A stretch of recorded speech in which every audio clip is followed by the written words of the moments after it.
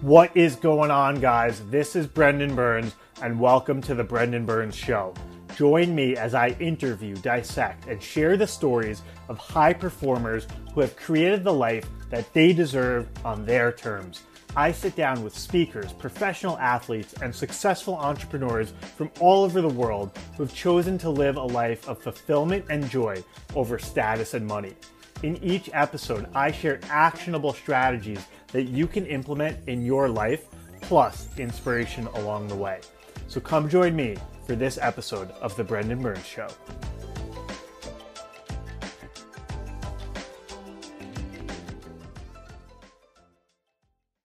Ladies and gentlemen, joining us today is Julien Smith. Julien is the co-founder and CEO of Practice, an all-in-one CRM for coaches. His previous venture, Breather, raised over $150 million and became a major brand in New York, San Francisco, London, and more. Julien is also a best-selling author, having written Trust Agents, The Impact Equation, and The Flinch, one of the most read Kindle books of all time. Julien has made appearances on countless podcasts and conferences, speaking about topics including the founder's journey, managing fears, and living up to your full potential. Julien, welcome to the show. Hey, man. Thanks for having me. It is my pleasure. And, we were joking about this as we were planning doing this episode, but when I used to live in New York City, I was a big Breather user. So very cool company you had there. Thank you. Yeah, it's that was learning how to be a CEO by the seat of my pants, as opposed to now when I actually know how to build software and I know how to run a business properly and so on. But sometimes wild things just happen out of nowhere, and Breather from the very beginning was one of those things. I'm glad you got to use it. I'm glad you liked it. Oh, yeah, it was the best. I mean, I was working at a hedge fund in New York, had just quit, was trying to do this coaching business, and I was like, I need a place to meet with clients. And I Right. wasn't ready for an office yet. And Breather was really cool. I loved how they had sometimes like virtual keys where you just push a button and it would unlock. It was very Yeah. Yeah, that was actually the original idea. Technology sometimes is like you try to connect two things that just have been sitting around, but they've never been connected before. And for me, it was like right around, I want to say 2013, there was this connection where like electronic locks were being put on the market on Kickstarter. And they were like, you can open your house with your phone. And this was an innovative thing back then. And now there's a ton of them, and they even sell them in Apple stores, and Amazon owns Ring and like all these other things that you could do. But I was like, yeah, this is kind of interesting. But wait, what if I could open like lots of doors? And I felt that was a super powerful idea. So I'm glad that you recognize that, because that's the fundamental thing. Because if a human needed to open that door, like one of my employees, the business would have not been tenable. But because I get you to open the door, that's free. And so then I could have like 500 different spaces, 200 in New York, and all these things. That's awesome, man. I loved it. I was a big Breather user. But I want to kind of go back in time because I know obviously you have a business now that supports coaches more, but you also have this kind of coach vibe in some of this content and books you've written. And if I remember correctly, you're one of your parents was a coach. Is that right? Yeah, my father was a coach. In 1979, he learned how to be a coach from Richard N. Bowles, the founder of that book, What Color Is Your Parachute, which is one of the best, most well-known career books ever. And so I'm one of those few people. I have a coach in Silicon Valley today, and he's like, your father was a coach. He's like, that's very rare. Certification came out for coaching in 1993 or something, and so it's kind of like it's weird and unusual to have a parent that did that. Yeah, and how do you feel like that impacted you? Because on the one hand, obviously being in a conscious environment can be good for you, but I also know that kind of being the kid of a therapist or the kid of a coach can come with sort of like a over analytical whatever. So what type of coaching did he do, and what was the impact it had on you? Yeah, so career and executive coaching is what he did. For me, it manifested itself, I want to say positively, in the sense that one of the most important things that I think happened to me is that my parents basically allowed me to be whoever I wanted to be. And they confessed to me later that they're like worried, as around, I want to say probably 22 was when they probably should start being worried about who I was and how I was going. But but that came as a result of just me being allowed to do whatever. But the downside of that is that I didn't really understand what my own potential was, because no one ever said, hey, you're good at this, you should do this. Or even like, hey, you should be a doctor because we're making you be a doctor. At least then there would be like a thing to contrast myself against. Mm-hmm. But instead, it was this vast open field. And so it took me a while.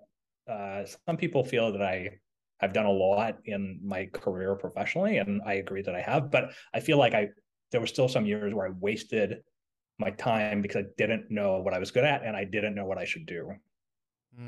That's interesting. Almost too vast of an opening. Yeah. It's then I think one of the few things that I figured out is that I got into a really bad startup very early.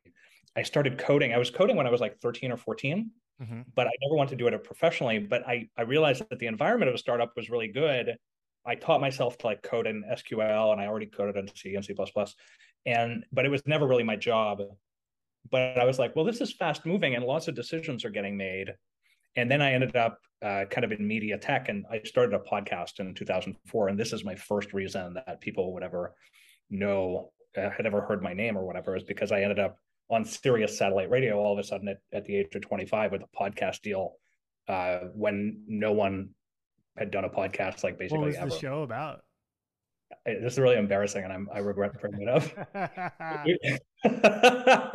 So Careful, it man. was so the name of the podcast was In Over Your Head, which is the same name as my blog today.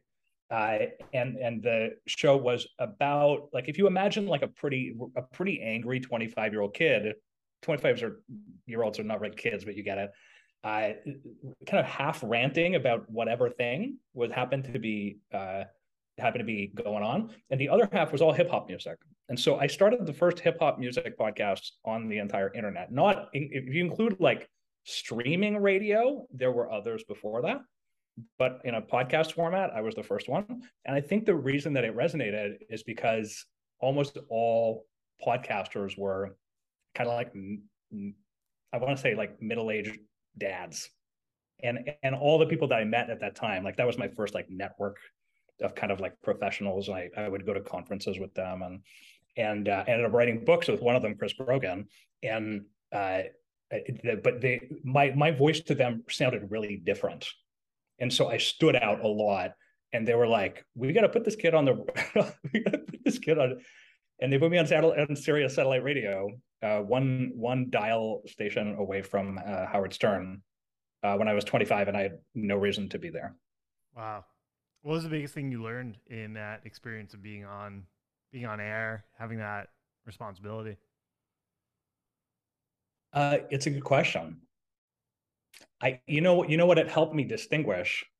There's a lot of people that are like today that are creators. They would call themselves like maybe creator, or their creator economy, or they would say that they're media people or they're influencers, right?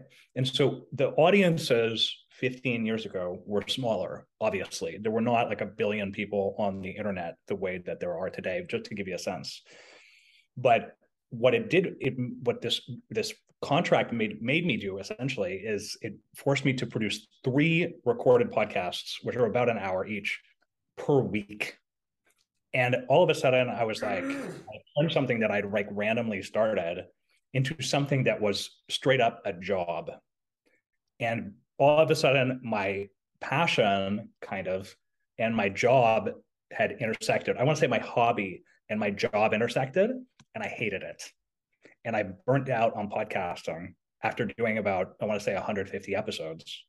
And and people still sometimes are like comment on my blog, or they'll know me on Twitter or something. They'll be like, "But bring back In Over Your Head." I was like, I should never have connected the two. Maybe is how I feel about it today.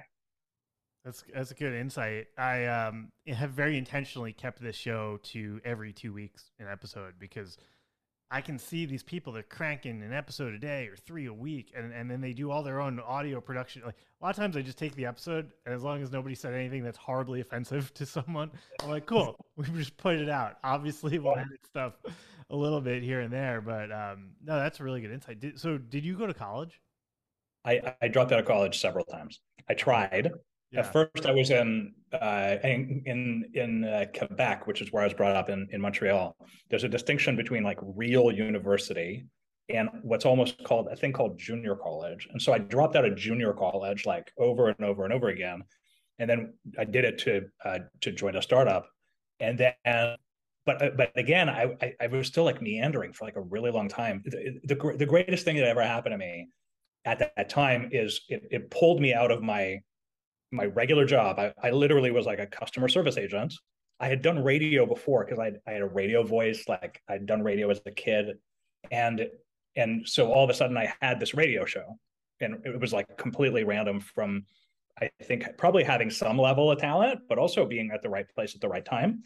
And then all of a sudden I had this internet career, and all of my other friends were working the same type of job that I had, and I was quitting my job and I was going to become like a radio personality on the internet.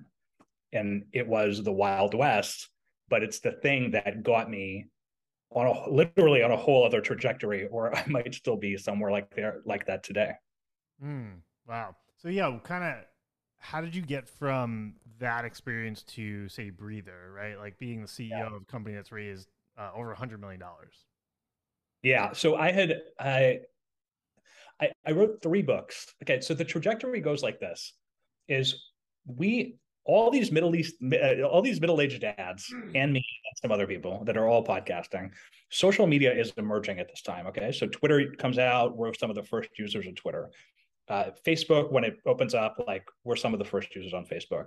And me and a dude, Chris Brogan, who's really, really famous at this time in this world, he is like, hey, let's write some ebooks about this, because we were doing talks at these like local events about how to use social media to basically promote your podcast, kind of. And we wrote these ebooks, and we wrote one called, I want to say, Keep It Real, and another one called Something Else. And people found them at publishing houses, and they said, we need a book about social media. Let's tap these guys. And so we got a call, or like an email, or however it happened, from Wiley back in the day. We wrote a book. We had never written a book before. We didn't know how to write a book. And within the first week that it was published, it was a New York Times bestseller. And what was that book called? So, what's that? The book was called Trust Agents. Yeah, so it was published in Trust Agents. That's Trust Agents. And so even today, I get messages from people. It's wild because it's been 13 years since the first edition of that book. But in 2009, it was published, and there were no books about social media. There were almost zero. And so all this stuff, I kind of take this for granted some of the time, but all this stuff that we had written is now used by like every brand in the world, right? But we're not taking solo credit for it, but like somebody had to write that and come up with those ideas, and we were some of those people. And then this produced another crazy trajectory, which is all of a sudden I'm, like I said, by this point I must be 28 or something, and now I have speaking gigs, and I have no qualifications, like, to be completely clear about like how it happened. And but I felt that I had a voice, right? Like I had been on a podcast, and it had been on Sirius Satellite Radio, and people were listening to me at these tiny little free events. And so, but now all of a sudden it was like, oh, I would be in front of 10,000 people at some like marketing event. And it was just like, it didn't feel like it was a crazy, wild, hugely upward trajectory, but looking back on it, it really was. And I did 3 books like that. And then I was like, you know what? I had this great idea for a business. And then that's when I started my first venture-backed business and started raising money for it. Yeah. So that was kind of one of the things I was curious is, what made you move from, obviously you're sort of on the ground floor of social media, speaking, podcasting, writing, to then pivot, not like, well, one's better than the other, but then to sort of move over to like, I'm going to be a CEO, raise capital, run a business. Yeah. You feel like, oh, okay, now as you were speaking, you were getting more in touch with who you really were and what you really wanted. Like, what happened there to go from here to there? Yeah, it's interesting. There's a few things that had happened alongside this. While we were doing podcasting, I discovered the power of like having an online business. And all of a sudden I had gone from making like a little bit of money, and I'd figured out through affiliate marketing, like how to make just all of a sudden like what was a blinding amount of money for me. And so one of them was the power of business versus the power of, even though you are speaking professionally, and I know some friends of mine are in the Speakers Hall of Fame. They are amazing at what they do, and it's a great business for them. But I saw the power of a business working for you. Yeah. And so that was a huge element of it. When you are a speaker, maybe you have a blog and that blog is working for you. And in a way, that blog is a business. But when you're a speaker, you are still working and doing speaking gigs. Dollars for hours, fee for service. It's a high amount per hour, right? Like you could be doing $20,000 for a speaking gig, which is Still, awesome. a lot of times you got to fly there. You can't do more than one a week, so it's really not that leveraged. Yeah, so there are people that I know that do 150 events like a year or something. Well, before COVID, right? So now I don't know where that will happen, but that was an element of it. And the other is that in my mind, I was not going to be one of the best writers in the world or one of the best speakers in the world. And I want to aim higher than that. And weirdly, the first business that I ever ran, Breather, I was able to. It was hard at first because I didn't really have a proper concept, but once I got it off the ground, all of a sudden I was one of those people. And I want to say maybe 35 or something by this point. I've raised $25 million. I've never run a business before. I had no idea how to do it. All kinds of people were, it was like, it was a business that was happening under my feet. And I was just there and I did the job and I worked really hard. But at the same time, it was happening to me. And I don't know why, but I felt that was worth taking a shot at, even when I didn't know whether I would succeed or not. So this is your first business coming out of the speaking and podcasting world, you're saying? It is. It is literally my first business. Okay. Coming out of speaking, podcasting, and writing books. I say I could probably keep writing another book per year if I wanted to and keep selling speaking engagements. But in my mind, I said, I have this really good idea for a business. I was also very afraid because in my mind, there was a distinction. There were two types of people. There was speakers and doers. And in my mind, like you were either one or the other. And I was convinced that I was a person that talked and not a person that did. I had never really operated a business before with employees for real. Yeah. So what was the business? I mean, that it became Breather. That's Oh, essentially that's Breather. That's what it became. Wow. Right. Well, what did it start as? First it was spaces and they were for like meditation. And then I was like, this is expensive. My view at it was exactly what we're talking about, which is like, this is really expensive to have all these employees in here. And it's really hard to have all these employees in here. And my thesis in my mind, it happened by the sort of problem solving of how can I remove employees from this business? And then I thought, well, how could I get the employees to zero in each space? And if I got the employees to zero and people were willing to pay for it, then I would be like, well, that would be a really interesting business. Okay, well, how could I get this employees to zero? And this is when I connect the electronic locks to the idea of someone else being able to open them with an app. And I'm like, huh. And in my mind, then at that point, I'm like, okay, well, it wouldn't be like a big space. It would be like lots of small spaces. And I do some math and I'm sitting in a bar in San Francisco right after like a shitty, awful meeting with Google Ventures where I totally bombed. And I was like, something is wrong with this business, but I can't tell what it is. And I waited for my friend Rob, who runs a business called vidIQ today, which is like a SEO business for video people on YouTube. And I just waited for him, and I completely thought my business upside down. And I came up with Breather like literally on the back of a napkin. Yeah, that's awesome. So let's just give the audience 1 to 2 sentence of what Breather was, because obviously I used to use it. Yeah, you know it really well. So let's just give them okay. high level. Yeah. So the easiest way to think about it is that it's a meeting room business, because that's almost 95% of what it became, but where you can book spaces literally the same way that you could book an Airbnb. and they were all over the city. So often people would encounter it like in their own building. And so you had an office. My friend Rahul Vora, who started Superhuman, it's like a well-known startup these days. Yep. He was like, "Oh yeah, we have two breathers in our building. That's how I found out about you." And he could go down from like the sixth floor where his office was to the third floor. There were two private, bookable meeting rooms there, and people at the very beginning would book them for a few hours. Then they started booking them for days, like 2 days for an offsite. Then they started booking them for weeks, and then they started booking them for months.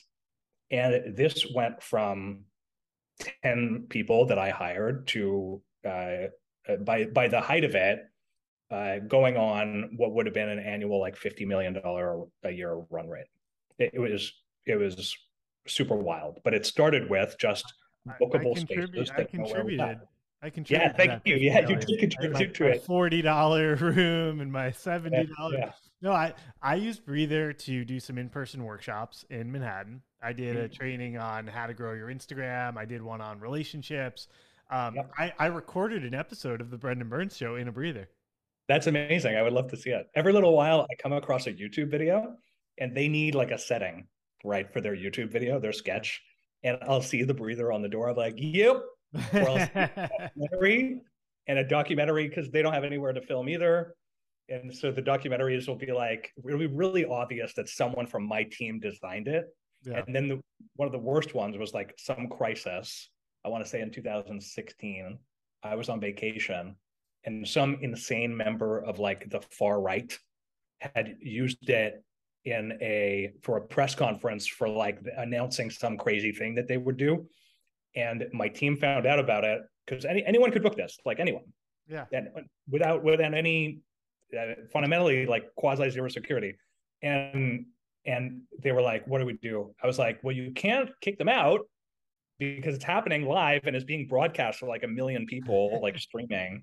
But please block the logo off the door so that nobody finds out that we're associated with us. Yeah. So it was a crazy this alt-right neo-Nazi meeting sponsored by Breather. Get it. yeah. Get it off the space with one click. This cult is sponsored by Breather. Contact Julien Smith for to join our group. So yeah, it was the craziest part for me, I want to say, other than like now I know how to be a CEO. I've been a venture back CEO for 10 years. So I know how to run a business. I know how to build software. I know all these things, right? But the first 5 years of that business were me just doing like what I thought I should do. And then knowing I was on a cycle of raising money every 18 months because we were burning crazy amounts of cash. And so it was like fundraising was like 1 million and then 6 and then 20 and then 40 and then 40 again. And it would just go on and on and on. And I knew that if the business didn't succeed, that I would have to fire a lot of people and we would run out of cash. And somehow I was able to stay ahead of that for many years. No, that's great. What do you feel like was the biggest mistake you made early on as a CEO that you now don't make in your current company or skill set? I was talking to somebody about this. It's a really good question.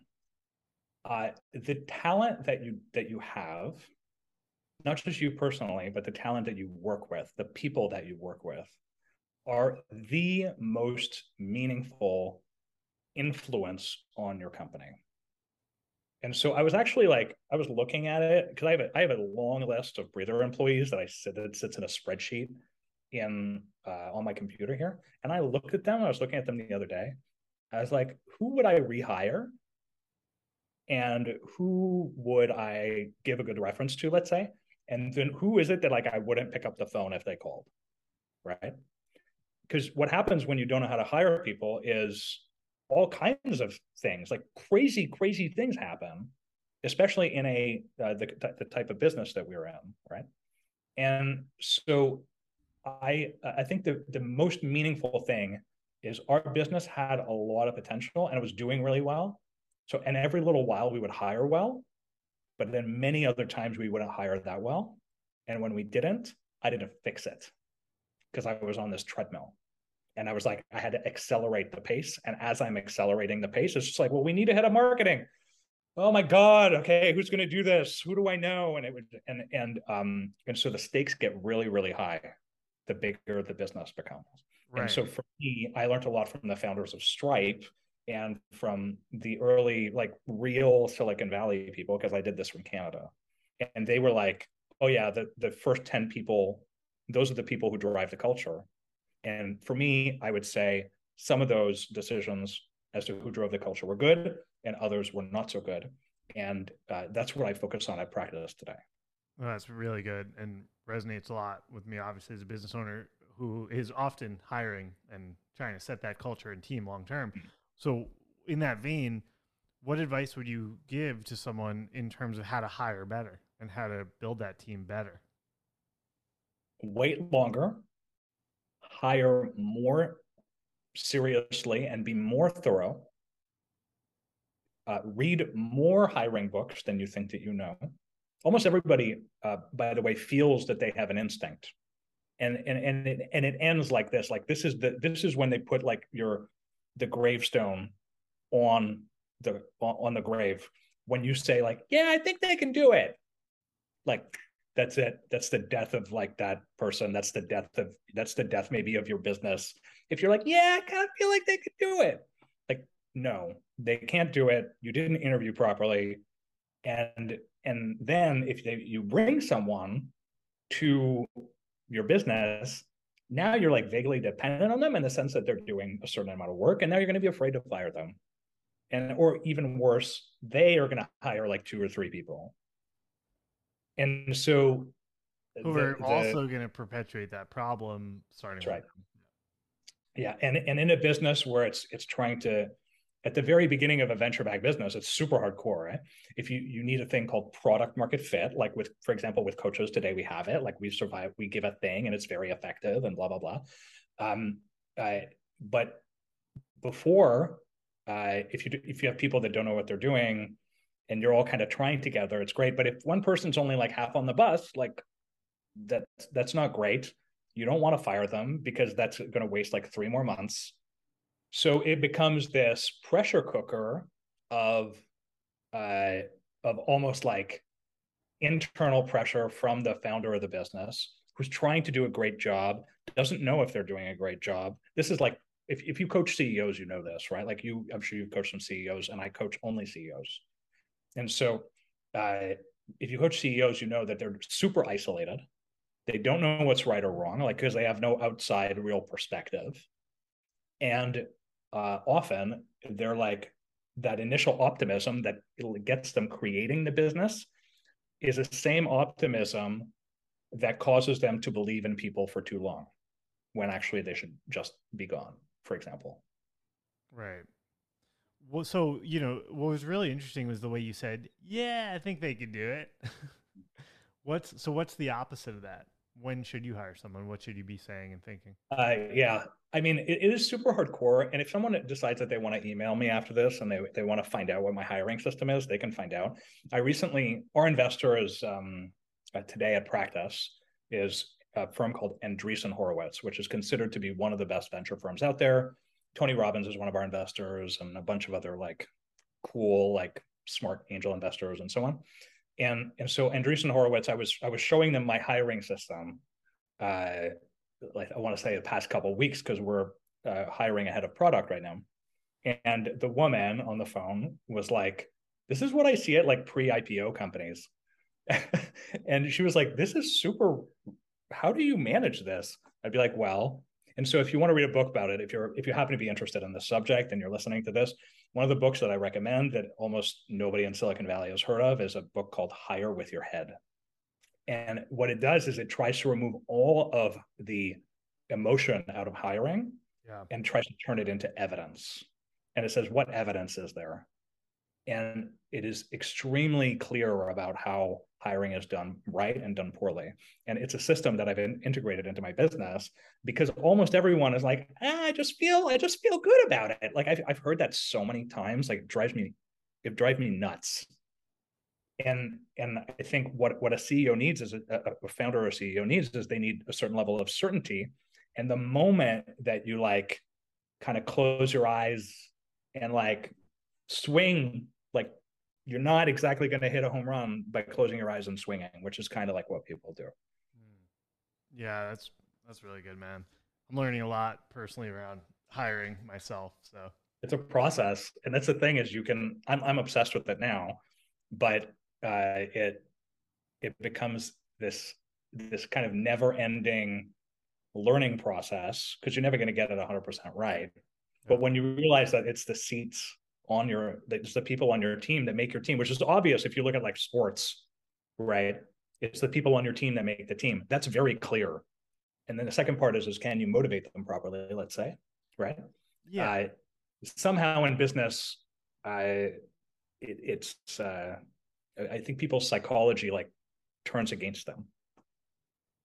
Well, I guess one of the questions that I'm going to ask is obviously, I think the right or like the person and then the skill set can be different things. Like if you read Bob Iger, The Ride of a Lifetime, former Disney Mm-hmm. CEO, and if you look Yeah. at Bill Belichick or John Woodson, some of these coaches, like Mm-hmm. how important is the person versus the coach? And sort of like, let's say you have someone who's talented but not executing. Have you ever had someone where you move their role or you had to pour into them and then they turn around? Or do you always, when you see that kind of like low performance, you just, Yeah, it's interesting that you say that. The reason that I'm reviewing the people at Breather, all of the employees, there's been hundreds over time, not all of which I've directly interfaced with, right? But I was actually reviewing whether I have ever successfully turned anyone around, and I'm actually not through the list, but I discovered that it is actually very hard to turn someone around. Let me tell you how it begins. When you when you are able to turn someone around, it has to begin with the person's motivation. And you learn the person's motivation by having a conversation when they start with you. And the conversation is like, what is it that brings you here? Like, what is it that you get up for in the morning? And what is it that you want to achieve? And let me help you do that.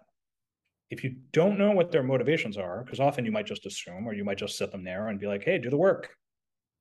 But if you do not know what the person's motivation is, why they are doing the thing that they are doing, why they get up in the morning, then you will never be able to turn them around because you don't know how and you don't know what it takes. yeah, that's good, man. Um, so I know kind of reading your bio, we talked a lot about how you speak on topics such as the founder's journey, which we're definitely talking about here. Sure. But you've also talked a lot about managing fears, and I think the flinch obviously talks about that. So, what got you interested in talking and writing about fear? And high level, before we dig in, what would you say to people who have challenges managing their fear? Yeah. Okay. So the context of this book, okay, The Flinch, when I wrote it, I had written one book, and then Seth Godin was publishing a set of like almost like an experiment with Amazon, and this was in I want to say 2011. He's publishing 6 different books, and one of them is the book that Seth and I worked on, and a little bit that Chris worked on, and it's called The Flinch. It's a very, very short book. If you Google it, you can find out about it. If you go on YouTube, actually, you can actually just search for the Flinch, and there are tons of videos talking about it. And one of the reasons it became so popular is because it was free on Kindle for a really long time. So whenever people got Kindle at Christmas, they would download like the Bible and the Flinch and probably like not that much else because almost nothing was free. But Godin had done a deal with Amazon to make this book perpetually free, which is what we wanted.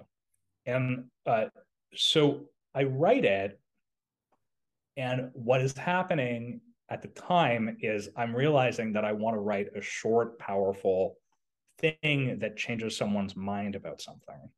And at the time, I'm doing a long walk, uh, which is about, I want to say, 600 miles or so.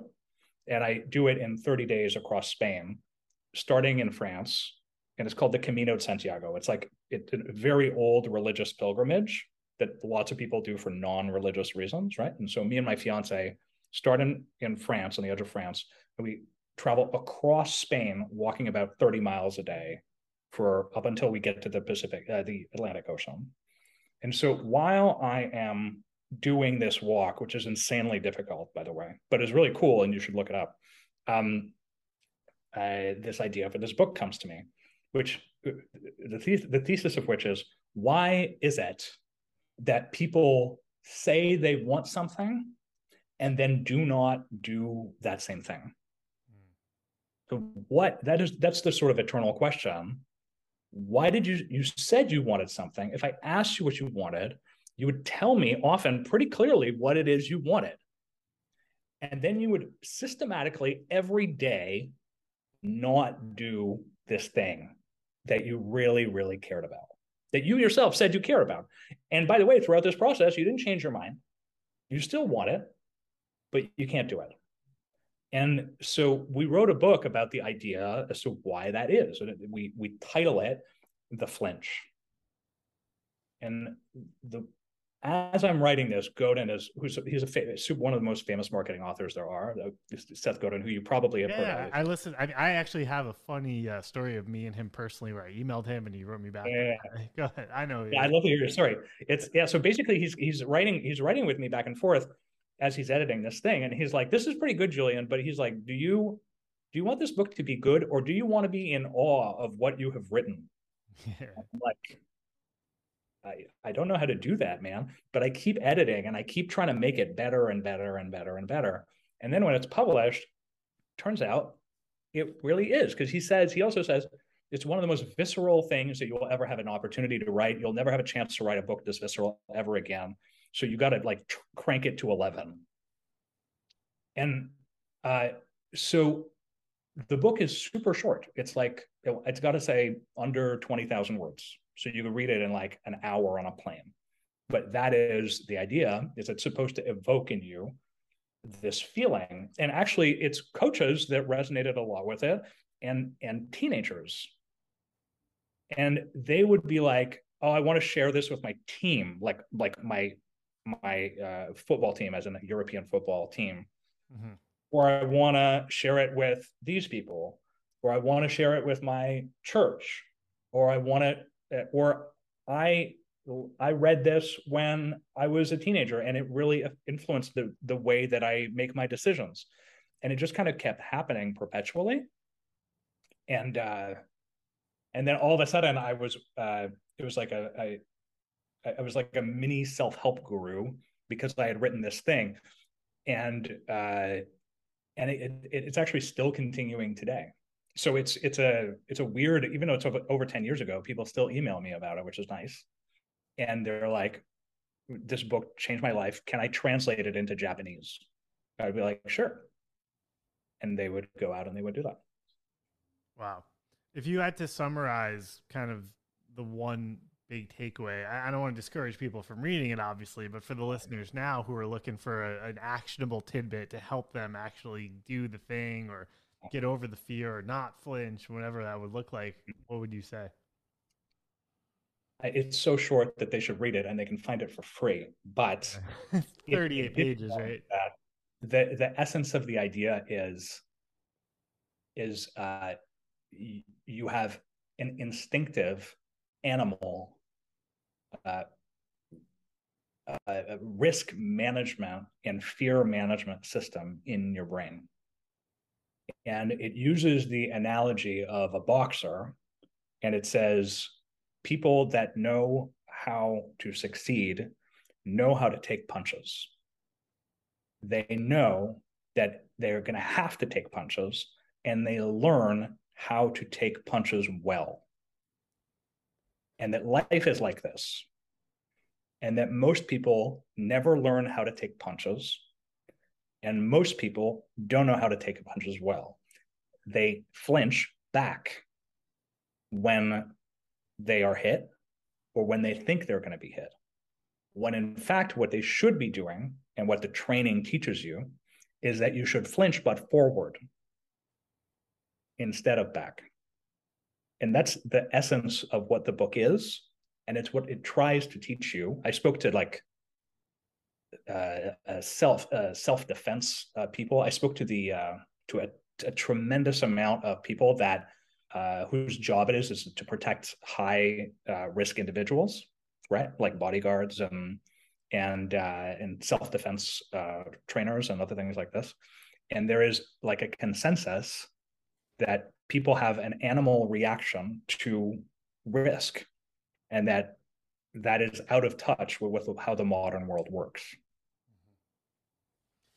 That's good, man. I like that. And obviously, you want to encourage the listeners to go find it or buy it or read it. It's 38 pages. So go do it, guys. Mm-hmm. But yeah, man, I want to talk about your latest venture now and Yeah. what's going on. I'm a coach. Your dad's a coach. It sounds like you either do or have done some coaching in addition to receiving it. Yeah. I mean, I've been around coaches my whole life, right? And so I was lucky to have as friends like a lot of well-known coaches on the internet and well-known coaches in this world, like out there in the world, not on the internet. And and I just knew that it was an opportunity. There's a lot of little coaching software businesses out there, but I knew that none of them were really built by software people. And it's really obvious when you look at it. And then I had started my own practice, and I knew a lot of people that started their own practice, and they had tried to like cobble together a bunch of different things. Like they might use Notion and Calendly and all these other things. And so we just built a business around that. It, Going back to exactly what you said, my father was a solopreneur, right? He was out there and he was the main breadwinner for my family. And he was out there meeting people and trying to have a coaching relationship with them. And there were there's actually like millions of people like this out in the United States, not all coaches, but Right. consultants and designers, and they're freelancers, right?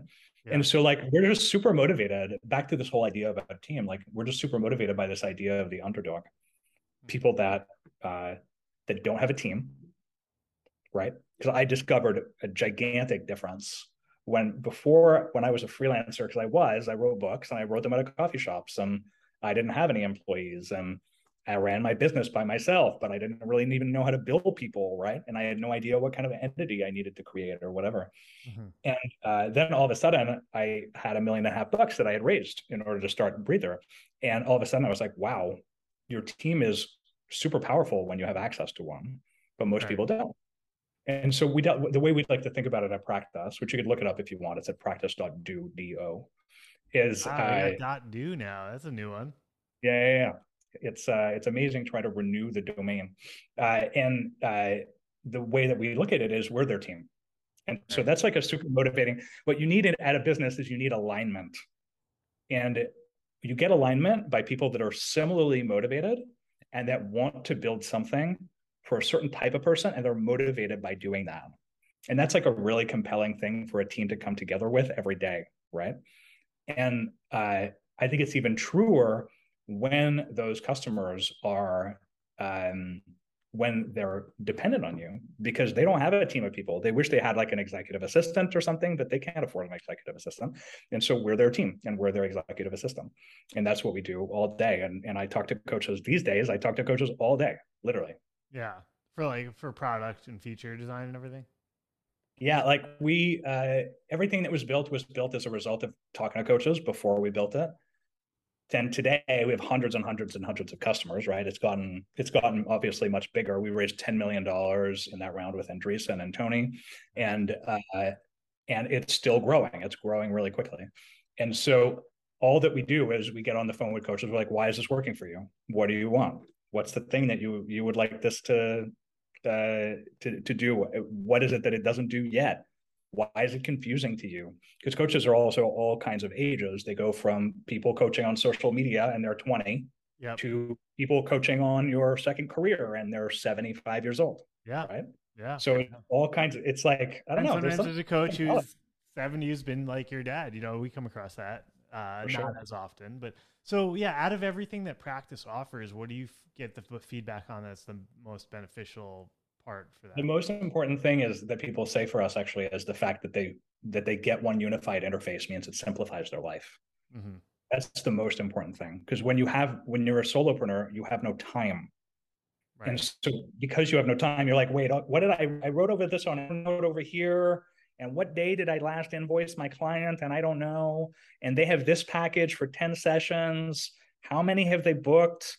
I don't remember. So it's like there's an endless amount of kind of background cycles in your brain that are spent managing all this stuff.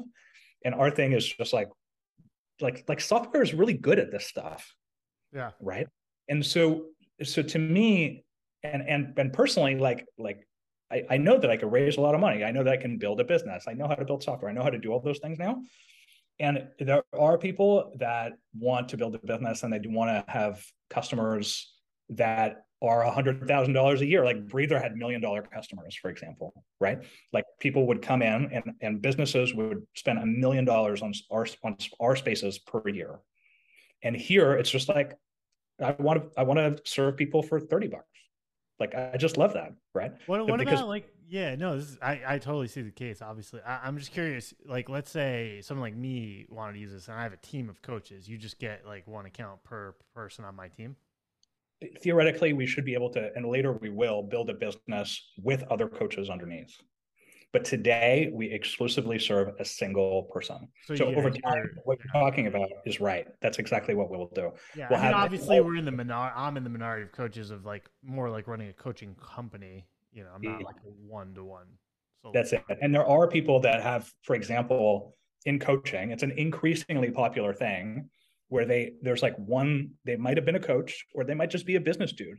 And underneath them is like 10 coaches and they serve enterprise customers, gigantic enterprise customers.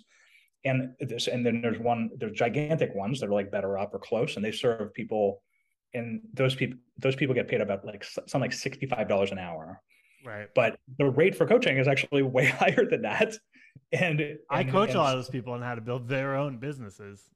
yeah, exactly. You know, not Right. have the better health So, leads and then make, you know, a tenth of what they could. but actually, I was talking to the head of the International Coaching Federation, I want to say last month, and she was expressing like coaching is growing insanely fast, and that even today, by the standards of these large platform companies like BetterUp, uh, there is a need for 30% more coaches than there already are just for the demand that exists today. Well, it's become so accepted. It's not taboo. People see the value in it now. I mean, COVID alone with all the mental health crises. When I go on TikTok, it's like all these mental health, get coaching. Dude, yeah, hugely. Yeah. Yeah. Which I think There's is a great. gigantic number of these people now, right? And so it's actually like super fascinating because to me, this is like direct peer-to-peer learning, right? That's essentially what people are doing. Like when people come to when they're clients of mine, I've been a CEO of venture-backed businesses for 10 years. They've been a CEO for 2 years. They're like, oh my God, what do I do? I had a coach, but my coach was more on a therapy side at Breather than on the I have been a CEO for a long time coach. And so what you ideally want is you want someone that's in your corner that is not invested in the outcome, right? Because the people around you are often invested in the outcome. Sure. And so like when you can get that direct peer-to-peer learning, it's just another word for peer-to-peer learning coaching, honestly. I think that it accelerates people's trajectory a lot. But like your point, like it was super taboo. And like, oh, you've got a therapist, or like, Yeah. Oh, he sees no a one is succeeding at the highest levels by themselves. Yeah, of course not. Yeah. And now it's like taking the sort of like mafia out of it, of like the PayPal mafia. It's like, oh, I know Peter Thiel, I know Elon Musk. Like we'll sort of like knowledge share with each other to like, no, like I can come from not having certain relationships, invest in that, find someone who can consult or coach me on that process. Yeah, and as a matter of fact, I happen to know because I'm quite close to the center of Silicon Valley that even those people that you were talking about, the founders of PayPal, had coaches. Yeah, they had coaches too. Yeah, for sure. Right. Yeah. So like they're not out there just there's this myth of this super genius, right? Yeah. And don't get me wrong, some of these people are incredibly smart. Elon Musk is very smart. Peter Thiel is very smart. I don't agree with them on everything, but they're incredibly smart and driven. I'm reading the book The Founders about them right now. Yep. And they're by and large not succeeding by themselves. Steve Jobs had a coach, right? Like you don't hear about these things, but they do. And so I'm happy that this is becoming kind of more of an understood idea. No, it's so I love it, and I've benefited so much from it, and Just wrote a nice check to one of my coaches this week for $48,000, pay in full for the next year of coaching with them, and I'm happy Yeah. to because I get so much value out of it. So Yeah, it's interesting. You really do learn this. This is one of the things that we learned by experimenting in the early days of our business. You have this thesis in Silicon Valley. It's often the case. You're like, I'm going to remove the middleman, and I'm going to make things more affordable, and they're going to be better because that's just how we work in Silicon Valley. Like this is what we do. We're going to make it cheaper. We're going to make it more affordable. We're going to remove the middleman. Right. That's why early on, like an Uber X was super affordable because it could be. They just removed all the people in the middle. right, Airbnb, oh my God, it's like $50 a night for like a thing. In the early days, this is the case. But what I discovered is actually that if you try to make coaching really cheap, some coaches are very affordable when they're starting out. But if you make coaching really cheap, it does not work because there is no commitment. It's yeah, weird, and not that buying. weird, it's it makes me uncomfortable. I would love for it to be $5 or whatever an hour and find a way to do that, but it just doesn't work that way. Yeah.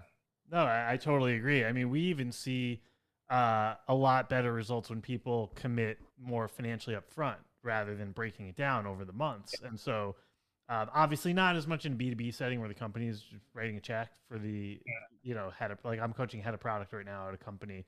Yeah, Um, but with the individuals, more like B2C, small business owners, when I lean in, I'm like, oh, can we do it monthly? Well, yeah, we can if you want, but I'll just be honest with you. When people write the check and go all in, this is what typically happens. So it's up to you right. what They kind have of a better results you want. trajectory. Yeah, yeah, yeah. The only reason that I run a retainer without a contract is because the CEOs that I coach they'll like their problems aren't going away, and they're currently being crushed by their problems, and they're going to run out of money in, I want to say, 12 months or 15 months or something, and they need to execute on that.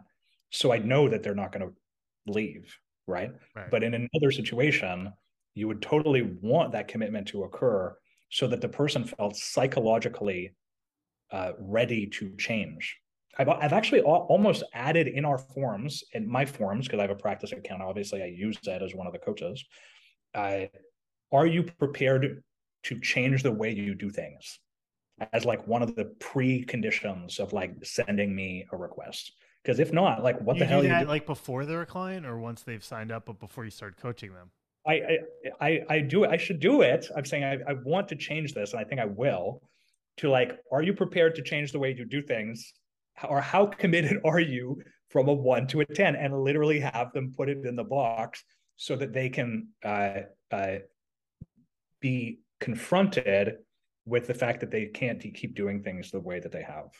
Yeah. But would you say, because I love that. I just wrote that down. I'm thinking, do I put that in like my intake form with a prospect? Yeah, Or do I put that's that what I would in? do. Yeah, Yeah, you put it before you even get on a call with them to see what's up. but first of all, who's gonna write no?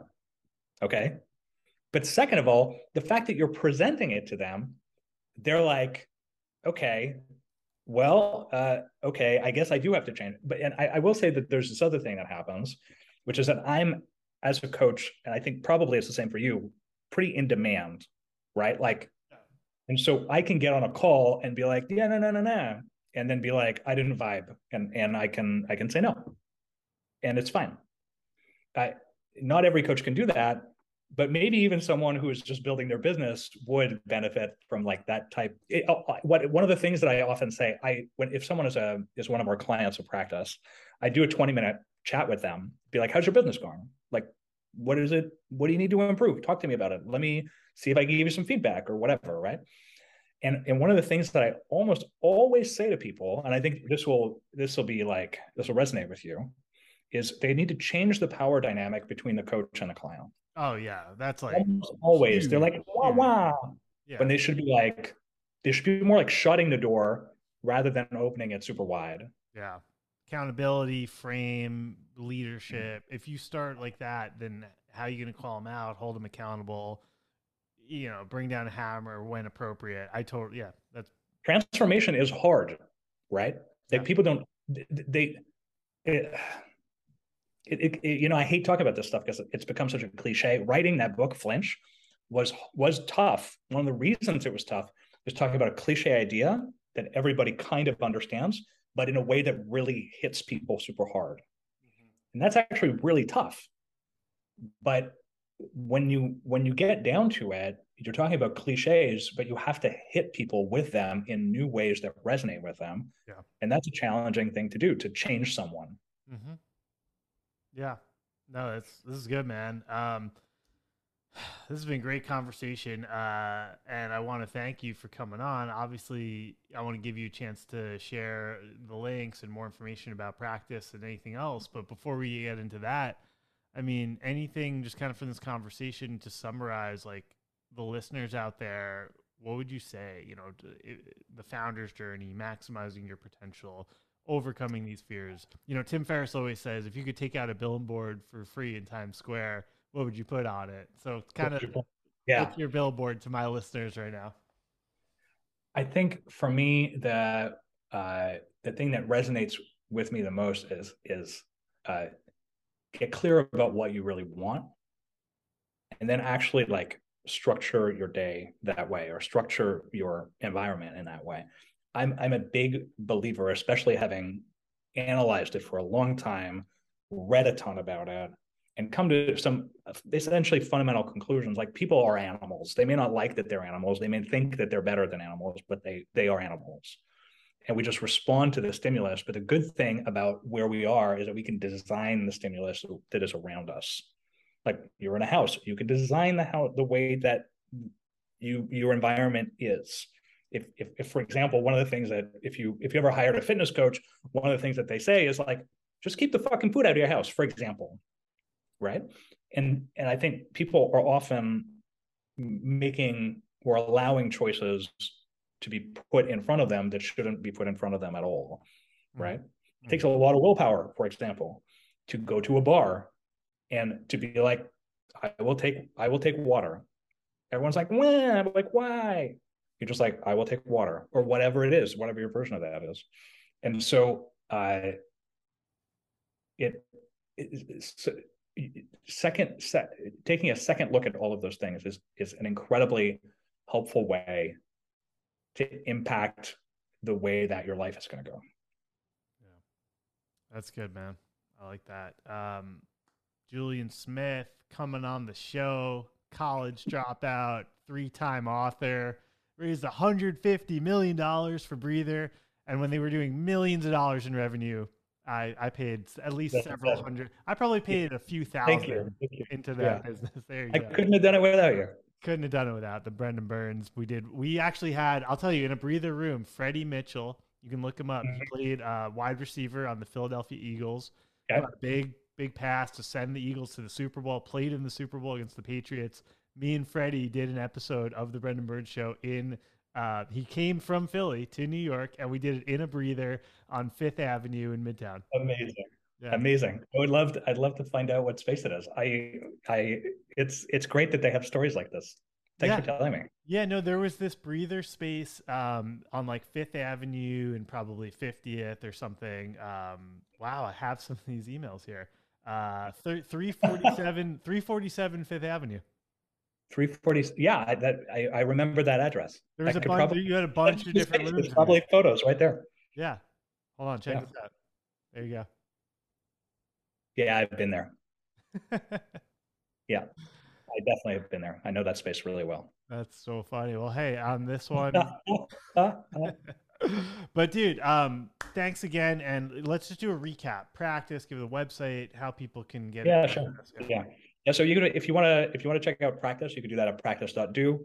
I can spontaneously come up with a code here, Brendan. If you feel like it, I'll give you a month for free, so you can try it out. Then if you want to check out Breather, which still exists, you can. It's at breather.com, really simple. Look up the book, The Flinch, if you're interested. I never charge for it. You just find it in lots of different places, or find YouTube videos about it if you feel like it on YouTube. I've been interviewed about it a lot, or people talk about it a lot. And just in general, I'm out there all over the place. Julien Smith, easy to find. Check me out and send me an email if you want to. Julien Smith, you're the man. Great episode. Thanks again for coming on the show. Thank you for tuning in to another episode of The Brendan Burns Show. If it's your first time here, please make sure to subscribe on the Apple Podcasts app or in Spotify. Also, please leave us a rating or written review. This helps others learn about the show and spread the word to new and more people. Thanks again for listening, and have a great day.